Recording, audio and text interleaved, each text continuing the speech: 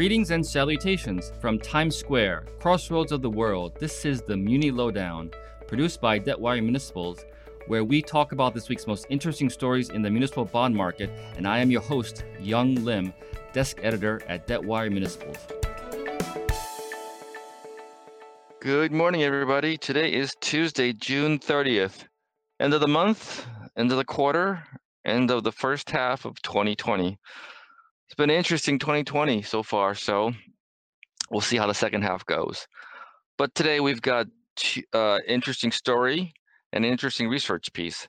First off, we have a trio of our reporters covering municipal bond pricing. Maria Amante, Devitt and Kathie O'Donnell discuss a story on a Florida-based senior living project with a technical default and a chunk of subordinate bonds that are valued higher than the senior debt, which illustrates the sometimes opaque nature of muni bond pricing. So that's the first story. Our second segment is a research piece headed by our head of research, Greg Clark. In his latest research report, he evaluates the near-term prospects for the New York Metropolitan Transportation Authority, better known as the MTA, their transportation revenue bonds, and the Triborough Bridge and Tunnel Authority's general revenue bonds. These are the two most important financing vehicles for the MTA. So Greg Clark, again, will be breaking down his research project on the New York MTA. All right, let's welcome to the show Maria Amante and Kathie O'Donnell. Morning, Young.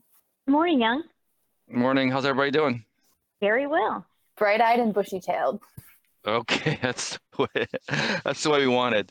So let's talk about a story the two of you wrote with the help of I'll say Kathie again, but Caitlin Devitt, who is on vacation right now. So I don't know where she's going to go, but we'll find out next time. But without giving too much away of the story, I know it's a coordinated effort in terms of muni pricing. So Maria, since you were the lead, why don't you tell us about your story? I started looking at this senior living facility after a source flagged it to me, and the point was basically that the trading on this is fishy and it should be looked into.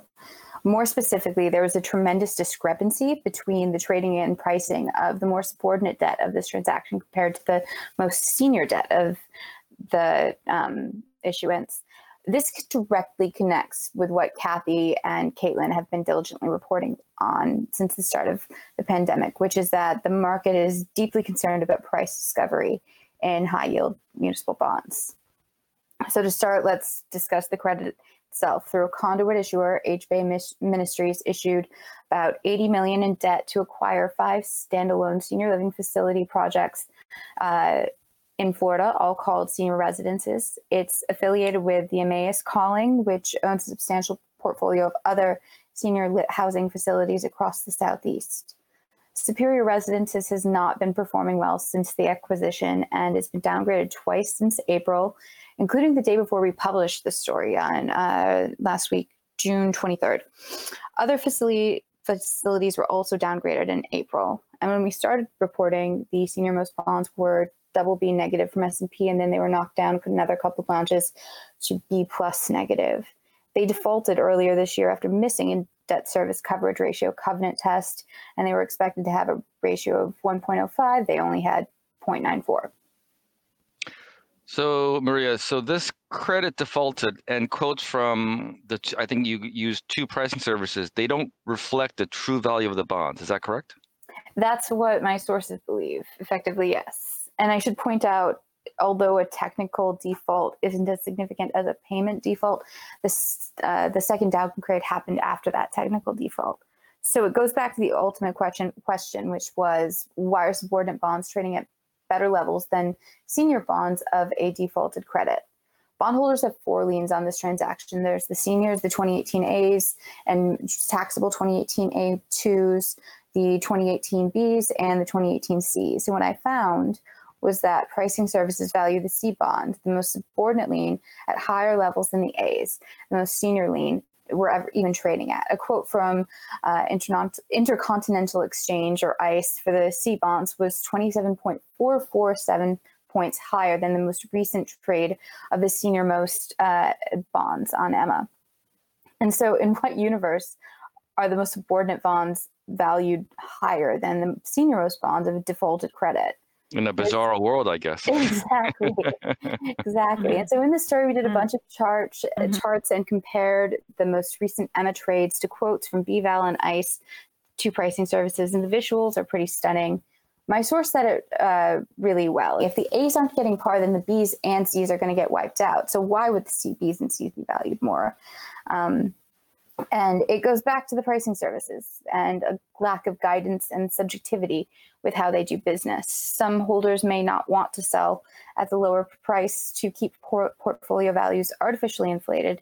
And they make the argument to pricing services that there haven't been enough trades on the bonds to warrant a lower price and threaten to pull business if they aren't appeased. But ultimately, retail customers are the ones who will bear this burden. This view that the pricing services are misleading is becoming more and more widespread. And looking forward, given the pandemic's impact, especially on the senior housing sector, we're likely to see this trading dynamic play out in other over and over again in other credits. Kathie, do you have anything to add? Yeah, sure, Maria. I know that you were mentioning in the story that institutional holders may not want to sell at 60 and to keep the value of their portfolios artificially inflated, which was what a manager told you. And we have heard, something similar to that, particularly after the big, muni sell-off at the end of March. Some market participants were questioning how some of the riskier names, things like American Dream and Virgin Trains, were continuing to see prices hold up so well given the coronavirus. American Dream, which is an entertainment and retail project, and Virgin Trains, which people would know probably more familiarly as Brightline. Both of those involve people coming together in crowds. And as Municipal Market Analytics Tom Doe has responded, telling me, the price of liquidity in the municipal market can sometimes be very high. And munis can go for a long time without trading, but mutual funds have to calculate the net asset value daily. So what those bonds are valued at is very important. And if investors see their mutual funds NAVs going down, they might be inclined to redeem money from a mutual fund, which is obviously something that the fund doesn't want to have happen, because it could force the fund manager to sell off holdings to meet those redemptions, particularly at an inopportune time. I mean, it might be kind of a time when just holding the bond would, through this tough period would be okay. So it forces, the managers to have to kind of dump securities when they don't really want to. Consequently, pricing services like ICE and others play a very important role and a difficult role. I mean, I think it's a tough job that they have. And you could see why a fund manager might be motivated to challenge a price, given that, it relates to their NAV. And that's not to say that the challenge isn't legitimate. For example, a fund manager might be aware of something that somebody at the pricing services who's not quite as familiar with the bond doesn't know about, and something that importantly could be independently verified that would say support a bond's price. So this is also something kind of in a wider aspect that the SEC is looking at. In fact, the role of pricing service is something that the SEC is weighing kind of as part of a proposed new rule that involves mutual funds that the SEC is proposing under the Investment Company Act of 1940. And that addresses valuation practices and also the role of fund boards and advisors. And the proposed rule concedes there may be times when pricing service information, differs substantially from a fund board's or a fund advisor's view of fair value, and that the board or the advisor may seek to contact the pricing service to question the basis for that pricing information. And what this rule would require would be the development of criteria for circumstances under which pricing challenges, say, a fund manager decides to go to ICE or BVAL or someone and says, I don't agree with this and this is why. So the rule would kind of set together, a set of circumstances or criteria, kind of an objective basis for when these price challenges could be initiated. So you just couldn't pick up the phone because you don't like the price. There would have to be a reason why you do that. But that has received, the comment period, I believe, is going on for this proposed rule. And this applies to things much wider than municipal bonds, obviously, but it's something that hasn't been addressed, I think, since the Nixon administration. So it's been a minute since the SEC has looked at this. But so the SEC is, has asked that this criteria be kind of established, but it has received some pushback from at least one commenter on the proposed rule who said it's really impossible to see all the circumstances in advance that might make questioning a price quote suspect. So if anyone has a strong feeling on this, the SEC is accepting comments until the 21st of July for anyone who might want to weigh in on it. So it is something that we'll be keeping an eye on here, given, what our sources, Maria's sources and Caitlin and mine have been mentioning to us. But it is something that the municipal market, which is, very large and has many securities that trade infrequently, is going to have to grapple with, I would imagine, for quite some time to come. Yes, definitely. Like you said, it's a huge market, not a lot of trades, but transparency. That's a big thing people are pushing for. So, but it's very interesting. Thank you, Maria. Thank you, Kathie, and thank you, Caitlin. This article was very good. Like Maria mentioned, the visuals, if anyone who as a subscriber to Debtwire.com can see the article, you can see all these charts. It really highlights what Maria's talking about. But again, ladies, thank you for your time today. Hope everyone stay safe, and we'll talk to you again. Thank you, Jan. Have a good day. Thanks, Jan. Thanks, Okay. Kathie. Bye. Bye. Good morning, Greg Clark. How are you, sir? Morgan, how are you today? I'm good, thank you. Hope you're staying safe out there. Yeah, looking forward to the 4th. Yes, sir. Yes, sir. No illegal fireworks for me, though. I'm a law-abiding citizen. Yes, I think the only thing legal are those little sparklers you hold on your hands. I think that's the only thing. Yeah, they're no fun. They're good when you're 8 years old. But yeah, I know. It's interesting this year. I heard Macy's is doing like pop-up fireworks. They don't tell you until the last minute to avoid crowds, but they'll just have a boat somewhere off the East River and they'll just shoot fireworks. They did it last night, I think, near Coney Island and somewhere else in Manhattan, supposedly. So I heard it was pretty interesting. Well, that's good. That's a pretty good solution, I would guess, to having too many people together at one time. Yeah, definitely. But speaking of a lot of people, let's talk about New York's Metropolitan Transportation Authority, better known as the MTA, which runs the subways, obviously, in New York City. Now, Greg, you and your research team wrote a report last week that took a much closer look at the MTA and the two major types of bonds that it issues. So, Mr. Clark, give us some of the details. Well, what we did in this report, Young, was to take publicly available information from different sources and put it together in a way that told us some things about the MTA's ability to meet its obligations this year. To the best of my knowledge, no one else has looked at the data in this way, at least not for public consumption. So what were these sources and what did you find out? Jumping the gun on me, Young. First, let me give you some background. It's no secret that even before coronavirus affected the MTA's operations, it had some serious operating and financial problems. Last summer, as a matter of fact, August, I think it was, we wrote a report that noted that the MTA's declining ridership and system reliability and its inability to complete capital projects without cost overruns. So then the coronavirus hits, and of course, things get worse.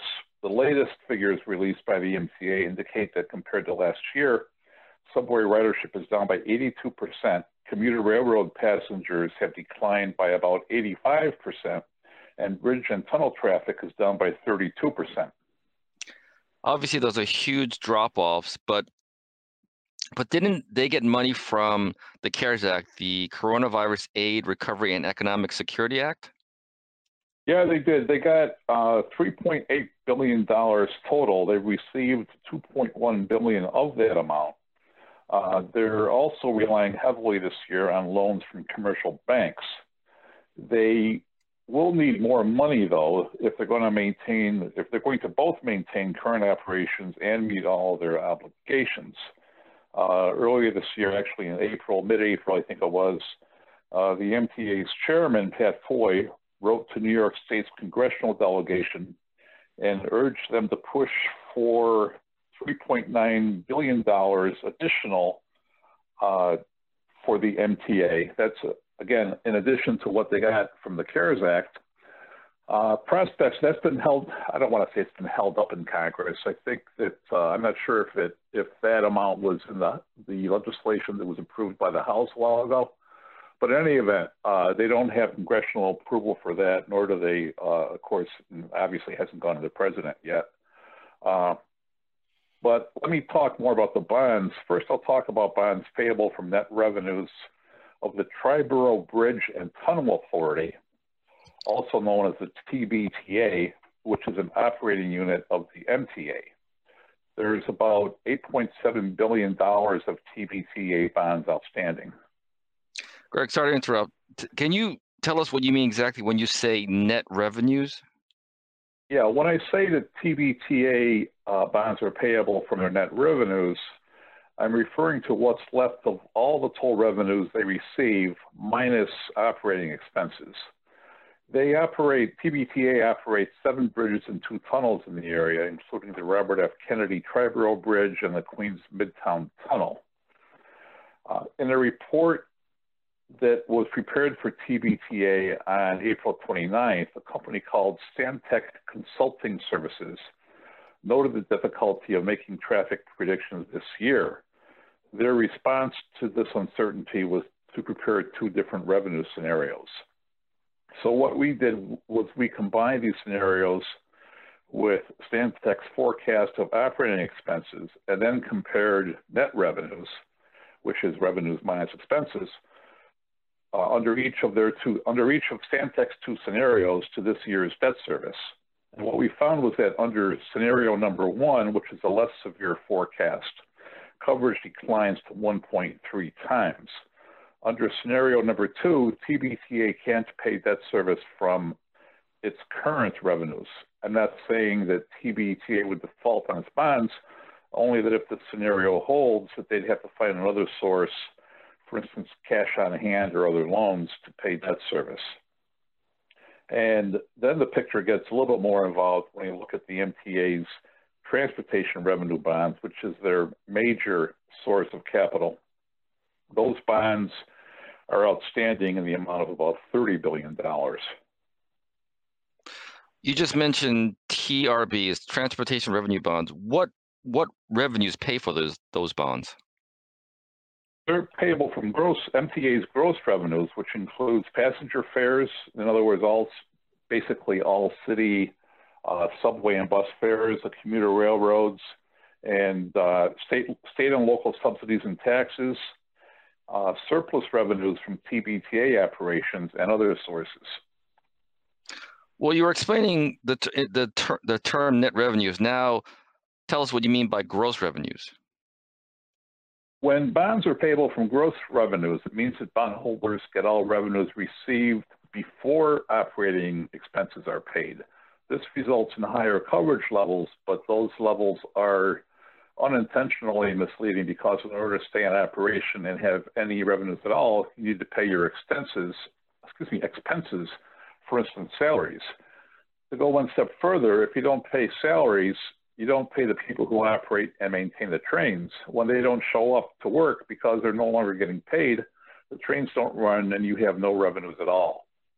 So based on gross revenues, MTA had coverage of 8 to 9.5 times in the last 5 fiscal years, and originally had budgeted coverage of 8.5 times for fiscal year 20, which is also a calendar year. Fiscal year 20 ends on December 31st. So, Greg, has the MTA revised its budget for fiscal year 20? I don't think they revised it officially. I think an official revision comes next month. But earlier this year, the MTA hired McKinsey & Company to estimate revenue losses this year, and McKinsey released its study to the MTA on May 1st.